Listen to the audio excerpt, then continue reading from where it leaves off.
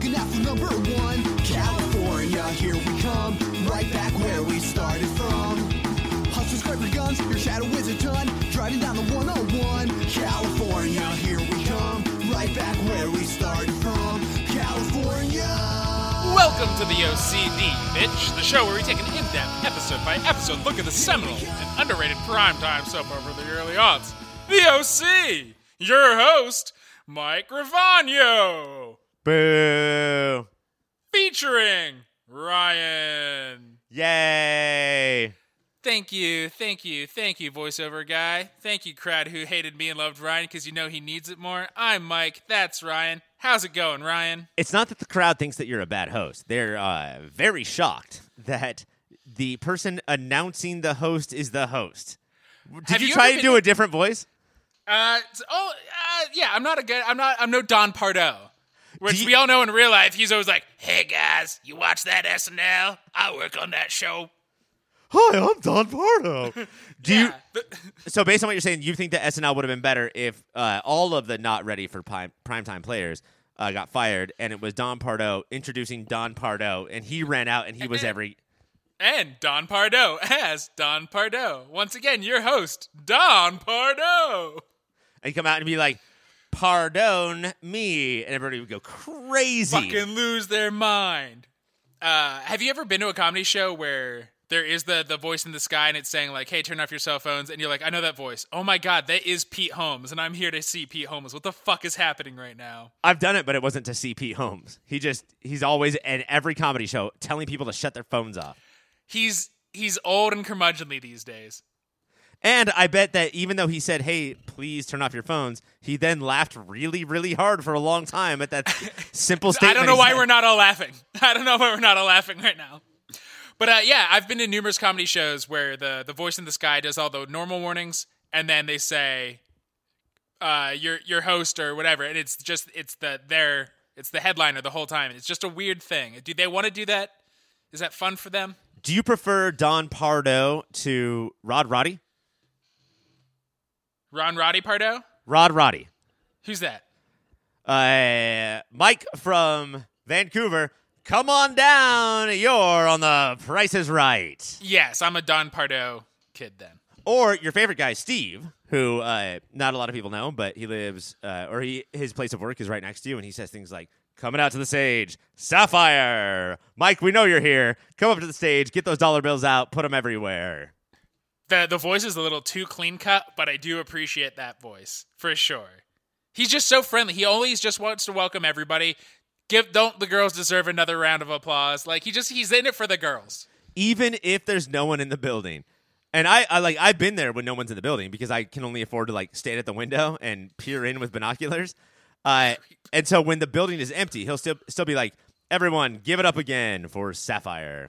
There's no one there, And then Mike. you realize it's just a tape deck. There's no Steve. There never has been Steve. It's just a tape deck from 1980s.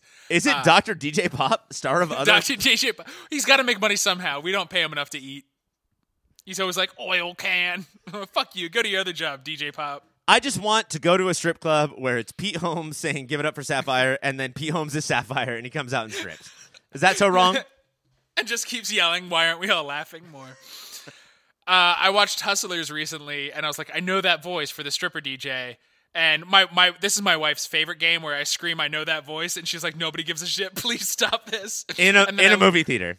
I looked at her and go, Dave Attell, and she's like, who is that? What are you talking about right now? But Dave Attell has a really good strip club DJ voice. Good.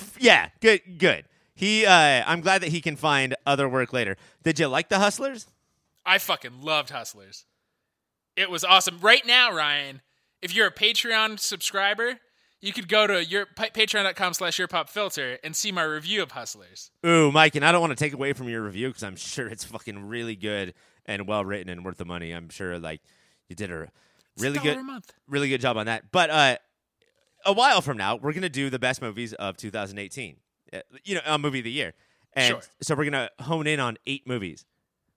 Do you think Hustlers is gonna be one? I think I'll go down swinging for it. Yeah. Have you seen it? I have seen it. Yeah. Out of the movies of the year I've seen right now, for sure. And feel like I've seen a lot of movies. I'll tell you this. It's in my top 10 of the year so far, and I've seen Ad Astra. And you've seen Ed Astra? I've seen. Oh no, wait! I saw Ed Asner. Sorry, I got confused. Yeah. Ed Asner was just eating a fucking sunny side up and bacon for breakfast, and you're like, I've seen better. No, I said straight up, you're my number 10 movie of the year. You eating this sunny side up in bacon. He just slumped, and he's like, why does everybody always say that to me? Why can't Ed be one for once? Get the fuck out of here, Asner. Stupid idiot. Fucking go to space, you maroon. No, but honestly, like, let's be real. We talk a lot about, like, very iconic, important celebrities, like, that have really changed the field of television. Ed Asner hasn't done shit. He has never fucking lifted a single finger to do anything. Who the fuck was that fuck? I just realized this whole time we were saying Ed Asner, I was thinking of a different guy who played the director in The Truman Show. That's not Ed Asner. No, that is not. Who's that guy? That's, what's his name? From all the movies in the 90s. Ed Asner. Ed Asner. That's how useless Ed Asner is. He's not even the best Ed Asner. His name is Ed, though, right? Yeah, probably his name is Ed. All right, my favorite thing to do when I see Ed Asner is, because he was the voice of the old man in Up. Uh-huh. So I'll go up and I'll be like, hey, what's up? And he'll be like, oh, movie I was in. I'll be like, nuh-uh, pooping silly, and then I'll push him off the bench he's sitting on. I like to go up and say, your wife's dead, and I push him off the bench and scream pooping silly at him. To be fair, that is what you say to most people. Ed Harris. Harris. So Ed Asner's not even that important. He's not even my top 10 Eds. By the way, Ed Harris, not on the top of your head, okay? You're bald, motherfucker. This is the only show where you hear all the best Ed Burns ever. Ending with, remember that TV show Ed? Yes. Nobody does. No, you fucked up the line. Shit. You're the one person who does remember the TV show Ed. Do it again. No, I got it. Yeah, you remember that TV show Ed? Oh, Tom Cavanaugh worked in a bowling alley.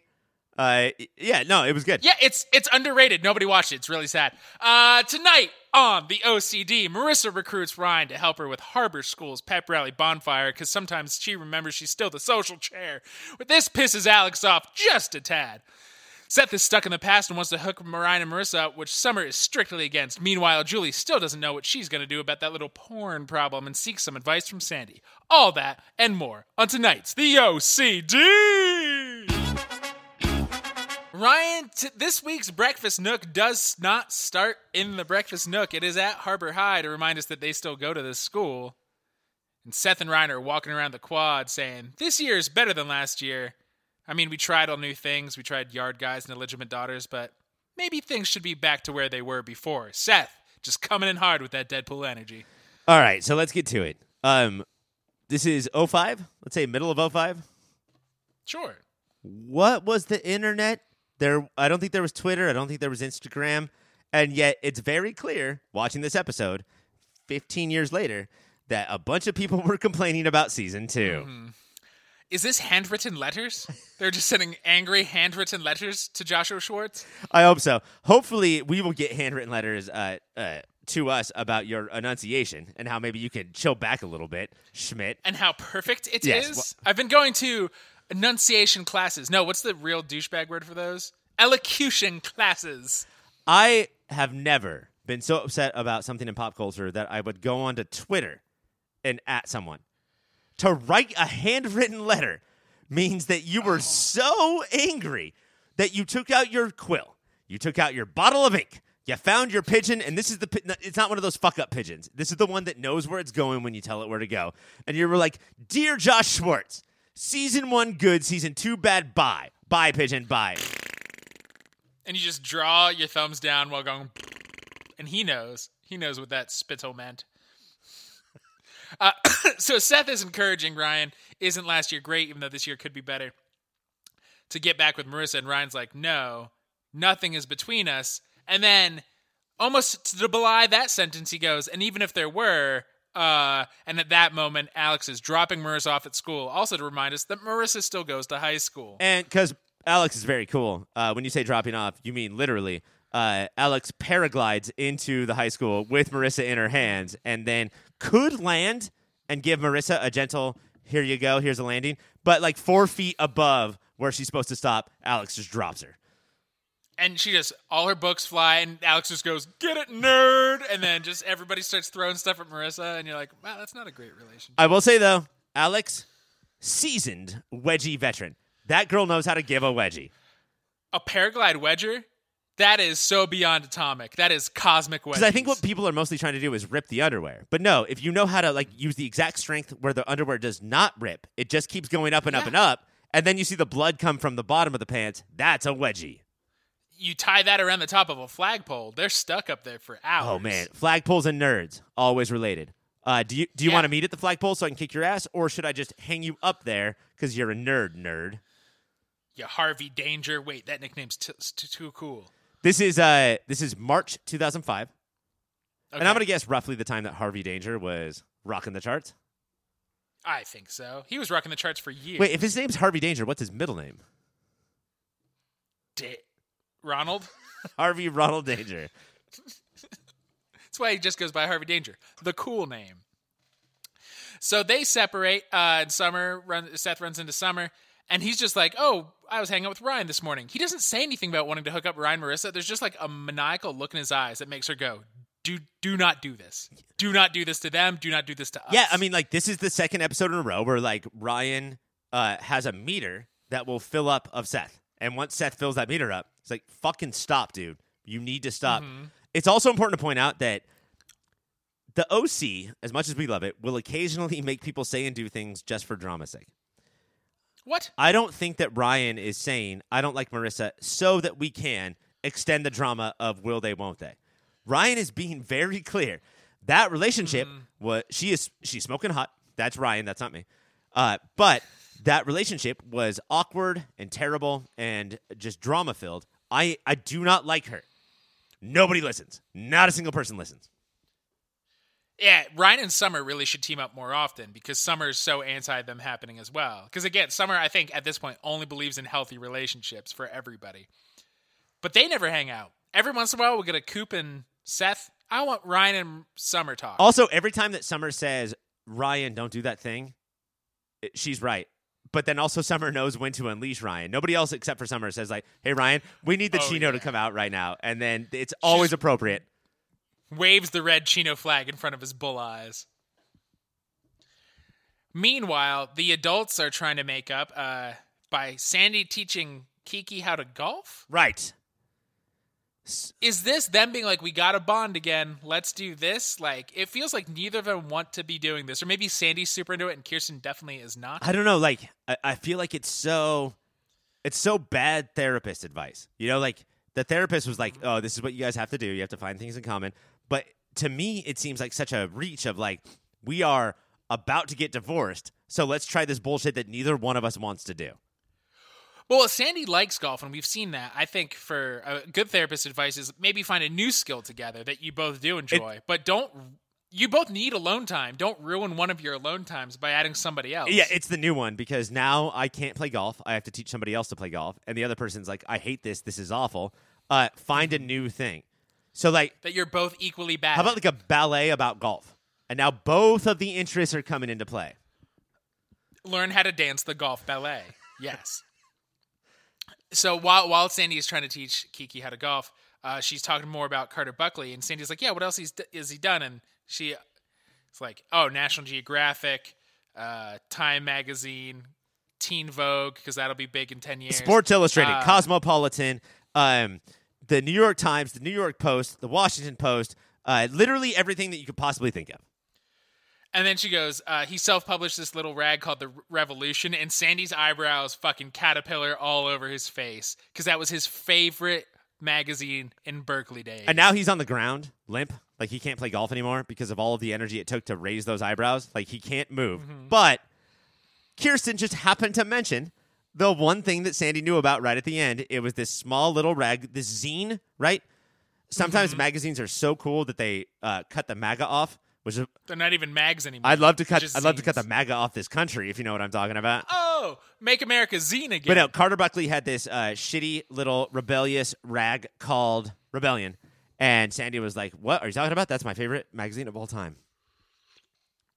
And then he's like, "I would love to meet him. He shaped my youth." And the amount of lip biting Kiki and eye swiveling Kiki does is oh no, what's gonna happen there? This is it, folks. This is our This is a self-help podcast where Mike and I teach you how to be in relationships. And here's the things that you need to look for. It isn't go up to your significant other and say, hey, are you cheating on me? And then when they say no, then just move on. It's when you ask them a very simple question. Hey, that guy was my hero. Can I meet him? And the other person says, maybe think a second thought about that. That's at the least an emotional affair. And we're not even that far into Kirsten and Carter's relationship. Like they've met once? Yeah, they had one dinner, and she's already like, you never meet. That would be terrible. So that's where everybody's at. We're going to take a little break, and when we come back, dive into Sandy and Julie hanging out. When we first see Julie in this episode, she is on the phone with Marissa, and Marissa quickly hangs up with her, and Julie, like she would only to a room alone, says, she is such a little me.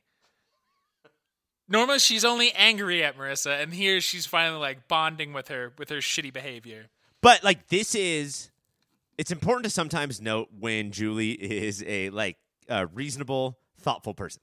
Okay, She is a villain, but she is so nervous that Marissa is going to become Julie Cooper, and she knows how awful it is to be Julie Cooper. That is where her concern is. It's a lot about power, but it's also like, oh, these are all the things that I did, and Marissa's about to be in a porn.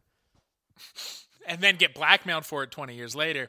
Speaking of which, she hangs up and looks up, and Lance is just hovering there. And Julie's like, great, you're not creepy enough. You just appear in doorways. Is Lance, the actor and the character, the most 05 person that has ever existed? I mean, he doesn't have an Ed Hardy t-shirt, but probably only because they couldn't afford that brand for this show. It's the hair, it's the face. It's like he's got that like sort of spray tan thing. He's got like a sort of a grunty voice. He wears shirts that like where the logo is not on the chest, but like sort of on the shoulder instead. Right. This guy crushes Red Bulls at a nonstop rate. This guy thinks that Entourage is better than The Wire. He definitely shops at Tap Out. He has a lifted Ford 150.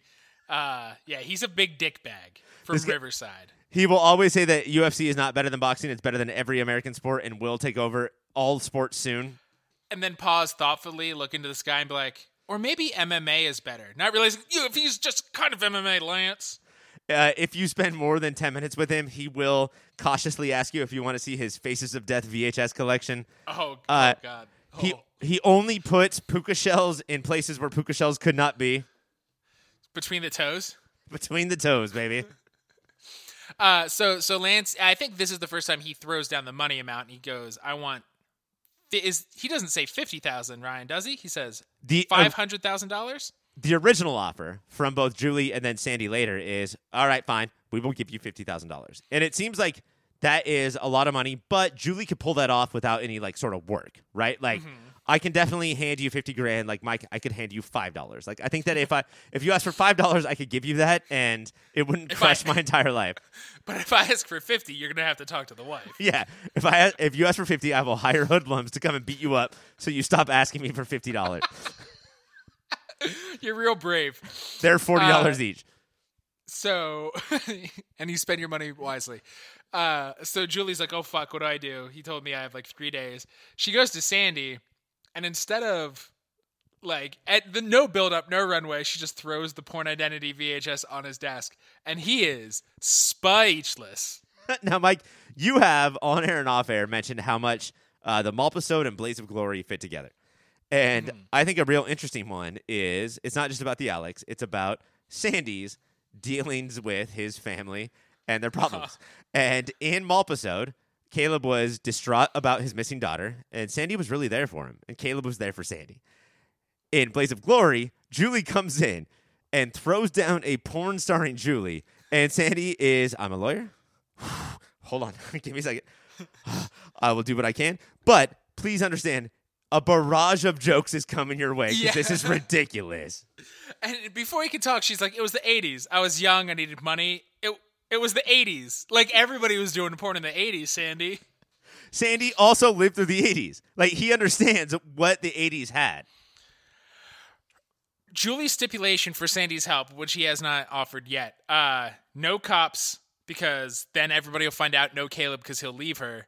And then more than anything, she says, what if Marissa found out? She's definitely afraid that like all the almost institutionalizing Marissa didn't put her away forever, but this might be the final straw that makes Marissa just give up on her mom. And I'm not sure if Marissa, like, this would disgust her so much that now she will never talk to Julie again, or if she's just looking for the final straw. Like, maybe Marissa doesn't care that she was in a porn, but this is such a good out, you know? Oh, yeah. I also love how, once again, Julie is very specific. What if my daughter, my one single daughter, what if Marissa, my only child, found out about this? I am worried about Marissa and no other children. Did the writers forget about Caitlin for a few years? Probably, yeah. They just put her in the Morgan closet. Morgan's the daughter from Boy Meets World that disappeared for years. You know, your favorite show. Yeah, thank you. So Sandy goes along, and he's like, all right, you deal with Marissa, I'll deal with the Colonel. That's a Boogie Nights reference. Expect a lot of them. Yes, that's a great line. You should make it very clear up front that there's going to be many jokes, and here is the realm of the jokes. It's mostly that he saw Boogie Nights, and that's his entryway into the Pointiverse. I also sort of like even though that all characters have to be doing something, and Julie and Sandy had nothing to do, so it makes sense that Julie went to Sandy. I also like, though, that like Julie knows that Sandy will do whatever he's supposed to. You know, he'll be that white knight. But also, his opinion of her can't get any lower. So it sort of makes Sandy the perfect go-to person. He's the one person who literally their entire relationship never fell for the Julie Cooper spell. Right. So it's just like, oh, I can be real. I can just fucking be me, man. It'd be like, what should have happened is Julie saying like, hey, do you remember that 30 or 40 dinners that we've had together where you were like, hey, Julie, where's your porn? Here it is, all right? You were right. I did it. When he says go deal with Marissa, is he like, tell her? Or is it just because she hasn't seen her in a long time? Like, I didn't get what that meant. I think that, especially with somebody like Julie, it's go deal with her as in come up with another strategy. You're a villain, and you've tried everything, so now go try a different thing. So Julie goes her way. Sandy goes, he finds Lance, and Lance is probably at a dirtbag motel, and instead of saying hello, he just looks at Sandy and says, you got a warrant. And also, there's a hooker there, and Lance says, hey, go get yourself a cola from the gas station down the street. Like, we already know this guy is a dirtbag. I wish he had said, go get yourself the cheesy poofs and choco things from the vending machine, because that's what OC characters do at hotels. It's important to note that when Sandy walks up, Lance is blaring from the hotel room, Rock Me Like a Hurricane. Uh-huh. In such a manner that, like, it's turned up to a level where, like, it's only to annoy neighbors. Yes. Nobody wants to listen to it that loud. You're trying to piss people off. Yeah, he wants to get in a fight that night. It just doesn't matter who with. Uh-huh. And then he wants to pay this hooker for sex. We're dabbling in a thing right here that I do want to talk to you about, because Sandy, we used to think of Sandy as like this perfect beacon of integrity. But do you think that you, when you come upon somebody that is like Lance, and Sandy thinks that Lance is probably shitty, and then Lance proves it right away. Uh-huh. Do your morals and ethics and standards change because you're dealing with somebody who is obviously terrible? Like, are you ready to play dirty? Yeah, because you know that this guy is, A, going to play dirtier, and 2, deserves it. Or do you think it's important to you to say, like, I will not be Lance, and I will keep up my Jimmy Stewart, Mr. Smith, It's a Wonderful Life, ethics and morals for every situation that you're in? No, I'm probably more of a dirtbag. I'll dirtbag to dirtbag. I mean, Lance is awful in every single way possible, right? Yeah. And there's no good quality. And so it's going to take you a lot of time to figure out how to beat him legally. I don't know. I think that if I meet Lance and he proves my predispositions about him, I think I'm going to think about every way I could take this guy down. Yeah, so Sandy explains who he is, and Lance says, if you don't give me $500,000 in 3 days, he'll stream. It'll live stream. What was streaming in 2005 like? I think it was you hire a plane to fly a banner up, but instead of a banner, it's a TV, and then you play the porn for people on the beach. Because, so this was like fucking rockin' MySpace era days, where if a song and a colored background on somebody's page was up, it would shut down your computer. Like, we couldn't load music and colors. So what's this video going to do? And we already had 4 tabs up screaming, "You're the man now, dog." So, like, I don't have time to watch this movie. I have to imagine, I'm looking it up now, that this was roughly the time where somebody, this was like 6 months after some random dude that was exactly like Lance put a video of Paris Hilton public. Ripped from the headlines. So I think that there was VHS copies of that. That's how most people saw it. But there had to be other ways to get that Paris Hilton video. And apparently it was a very slow streaming. Like, here's a clip. Here's an image. We're going to take a break, but when we come back, we'll continue the adventures of Sandy and Julie. Ryan, after his run-in with Lance where nothing really happened, Sandy goes to Julie and is like, we'll get him. I don't know what we're going to do, but we'll get him. And Julie's like, can we charge him for... Sandy's like, we can charge him for extortion. And Julie's like, no, because again, that means the law has to come into play. And the first actual bonding they have, because it is weird how he bonded with Caleb last episode, they're like, this is a hard problem, let's just talk about our kids. And they bond over their kids being fuck-ups who run away from their problems. Right. And Sandy gives her a pretty good piece of wisdom, saying, sometimes it's not the message, it's the messenger. And even if Sandy didn't mean to do this, when Seth ran to Portland, the person who got Seth back from Portland was Ryan. So Julie's like, I'm going to go bug Ryan at the pool house. I love this. I love this as, instead of like Anton Chigurh being in your TV show and being like this messenger of chaos and fucking everything up, we have this person who was supposed to be that, but instead we'll all just go to him and deliver anti-chaos. Like, we will send Atwood wherever we need him to go to like solve problems. Look, we're adults who should be able to handle any of this. Let's lay it on this kid who's had a pretty rough life. Now, last week we talked about Alex and Julie and how Julie couldn't stop being Julie with Alex. Did she do a better job with Ryan? Well, it's interesting because they have such a deeper relationship of openly hating each other. And at this point, it's like, what villain? It's like Deathstroke and Batman when they talk. There's no hate. It's just like, I know we're supposed to say this, but there's kind of game respects game. It's the dog and the wolf in Looney Tunes who like just clock in and clock out, and then like they're cool after that. I like Ryan has a pretty good sense of who is a villain and who is not. But when he sees Julie Cooper, there's something else. Like, I think that she thinks that it's not like he thinks that like it's not like just a person doing their thing. Like, I think that he is really creeped out by her. By Julie? Yeah. Well, yeah, she's really creepy. She does creepy things. And Ryan's one of the few people who doesn't let her forget that she fucked Luke. He doesn't bring it up in this episode, but he's brought it up in the past when everybody else is like, whatever. But yeah, I mean, like, to finish every sentence that he says to her with, "You fuck Luke," like, is that taking it too far? No, he should do it more. He should interrupt his own sentences to say it to her. And he only calls her lukewarm because the only thing that can make her warm was that fucking idiot. Gross. A perfect Julie being Julie line when she rolls into the pool house. She's like, sorry to interrupt, whatever it is you're doing. Brooding? Yeah. And Ryan needs to be pegged by his broody face. Yeah, see, that one doesn't make me mad. Like, that's a good call. She's not being super passive-aggressive there, and Ryan should probably brood less. Right. And he's in the middle of brooding. She asks him to interfere, and she's like, Marissa will listen to you, and blah, blah, blah. And I like, Ryan, like, there's a desperation in Ryan. He goes, I'm not getting involved in Marissa's life. Not again. Yeah. Like, he is done. And, I mean, Julie, I think Julie's doing a good thing here. She is like, she's, sort of bringing her ego walls down in order to figure out the solution to her problems. This is hard for her to do. But what she doesn't know is all the stuff from this episode and the last episode. So she's like, can you talk to Marissa? She's like, no, never again. Stop. Yeah, like, Ryan's in the middle of it right now, and he just wants out of it. And Julie's like, all right, bro. Jesus. Okay. I'll send, I don't know, Anna from Pittsburgh. Who cares? So, that would be great. So we flash, Sandy finds Lance again, and he offers to buy the master, the film, and the negatives, which I don't know the difference between the negatives and the master, for the original price, for $500,000 in 2 weeks.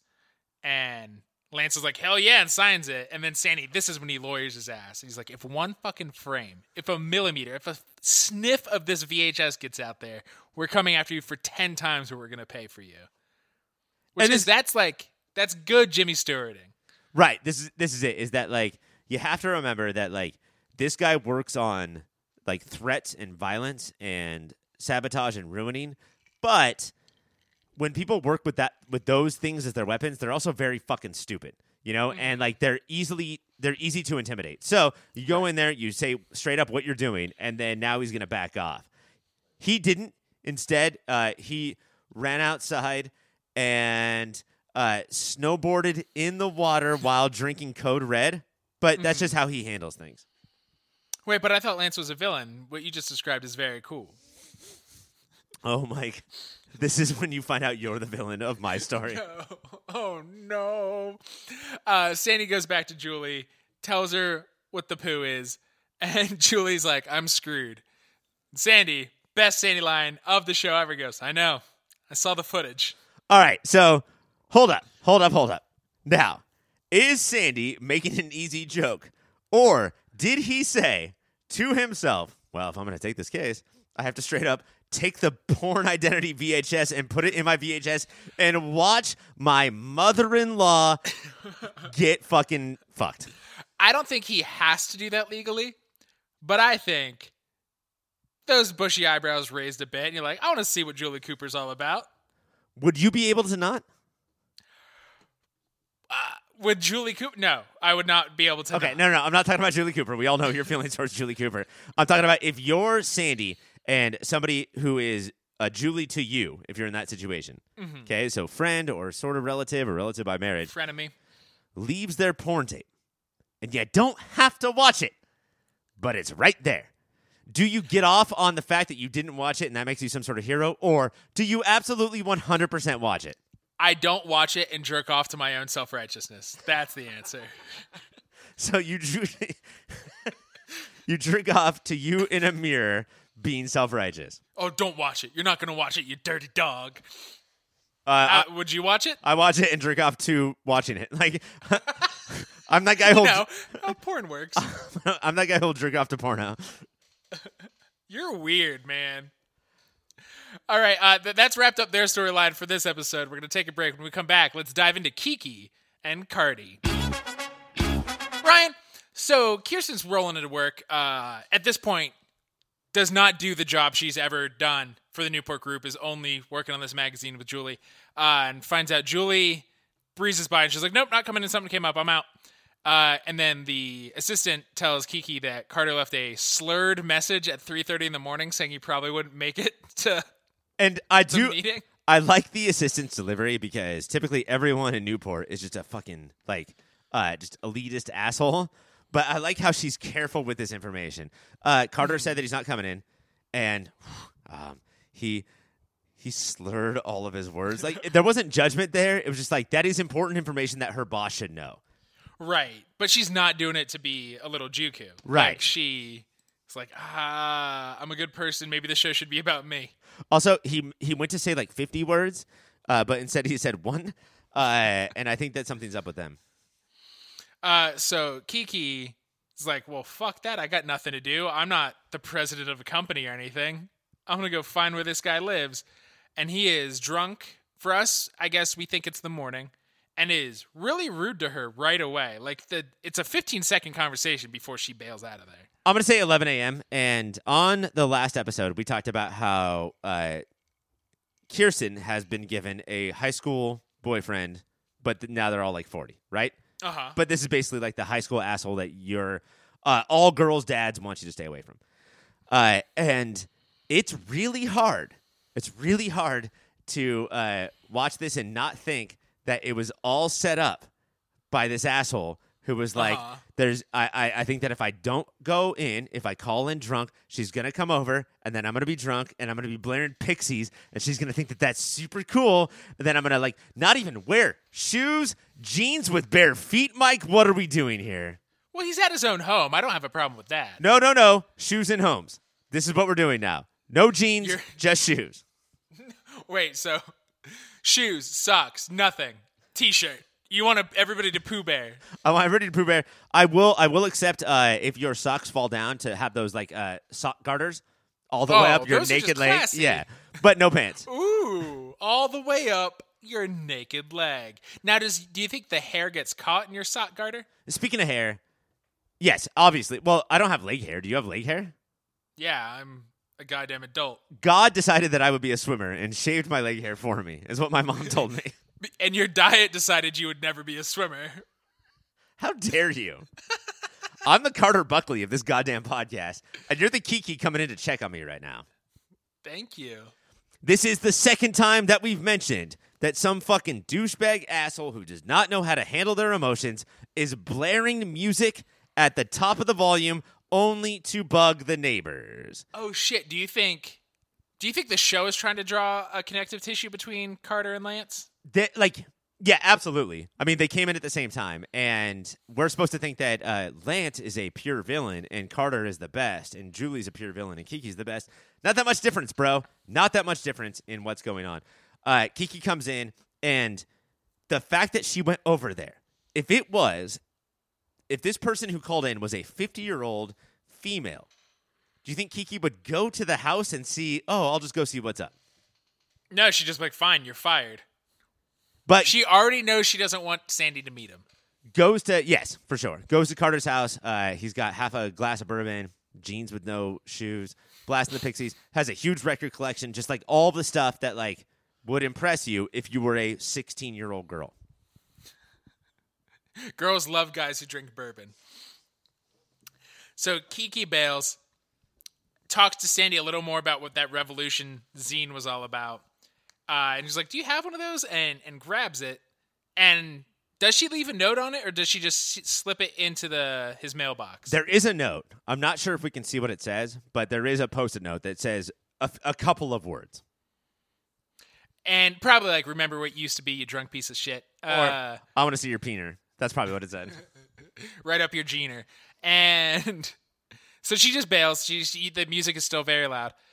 And then he shows up at her office, less drunk seeming. Uh-huh. Maybe it's the next day. Maybe he showers and shitted and shaved. And he's doing the dirty move, but like he respects it, like reminding me what I used to be. Not all like the award-winning stuff he's done for real magazines, but that piece of shit thing he did in college. Right, because when he was the editor-in-chief of National Geographic, it probably was still, I'm drunk all the time and fuck this magazine, it's stupid. This is bullshit, sellout whales. This is OK Boomer, the magazine, I don't give a shit. But he's the one who coined it. She put the zine in there, and he's like, well, you got me. And I do appreciate that instead of seeing him go to the mailbox, find the magazine, and then stare out his window for 10 minutes thinking, instead, he just goes right up to Kirsten and it was like, you got me. You did it. You changed my mind forever. You did it. And she's like, we could make Newport living subversive. And it's crazy how they don't just like burst into laughing until they're both on the floor crying. Okay, so they clearly want to fuck each other, and that's the only way that two people could have one of them say, let's make Newport living subversive, right? Like, that's the only way that you sit through that sentence. Ooh, speak dirty again, baby. Like, what? It's going to be the Newport Mad Magazine, like, National Lampoon. Or is it thinking, like, most of the articles are luxury living, and every once in a while it's going to be like, fuck the 1%, like, hidden in there and, like, in little comics. Every article after the one that Julie wrote, because she's writing an article every magazine, it says, hey, gossip time. I heard about this person named Julie C. Wait, no. Jay Cooper. She's stupid bitch, right? Bye. She's in a porn. And they're just making it up, but they are dead balls accurate. So Carter, in a sign that maybe he's not like a dirtbag, he's like, oh, your husband had this? Oh, I should meet him. That's awesome. And Kiki, even more obviously than with Sandy, is like, oh no. Yeah, she's going full cartoon, steam coming out of her ears, and an anvil falls on her. And that's all we get from these crazy kids. I gotta say, dude, even though I've said that like this run of shows is the greatest run of episodes in TV history, it sucks that we just got rid of Rebecca and now Carter's here. Carter is going to be the worst thing that we deal with for the rest of season 2. Is he season 2's Oliver?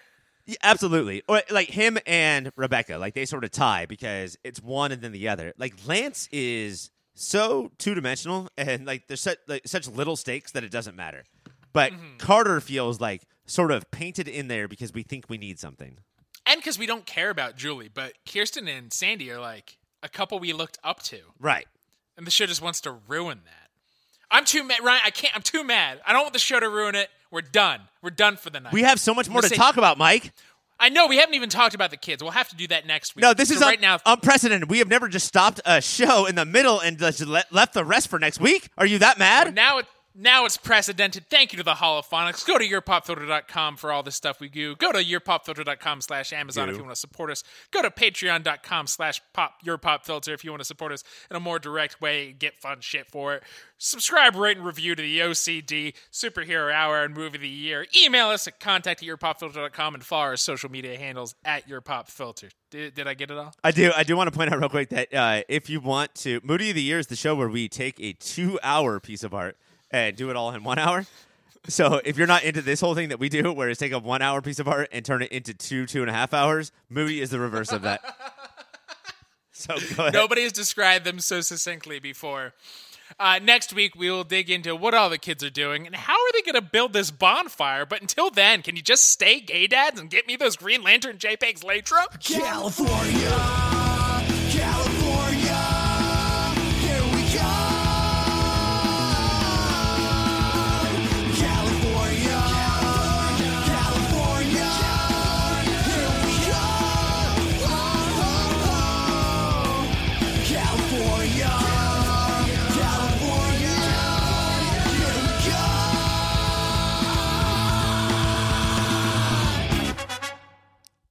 That was good practice. Do you want to start recording?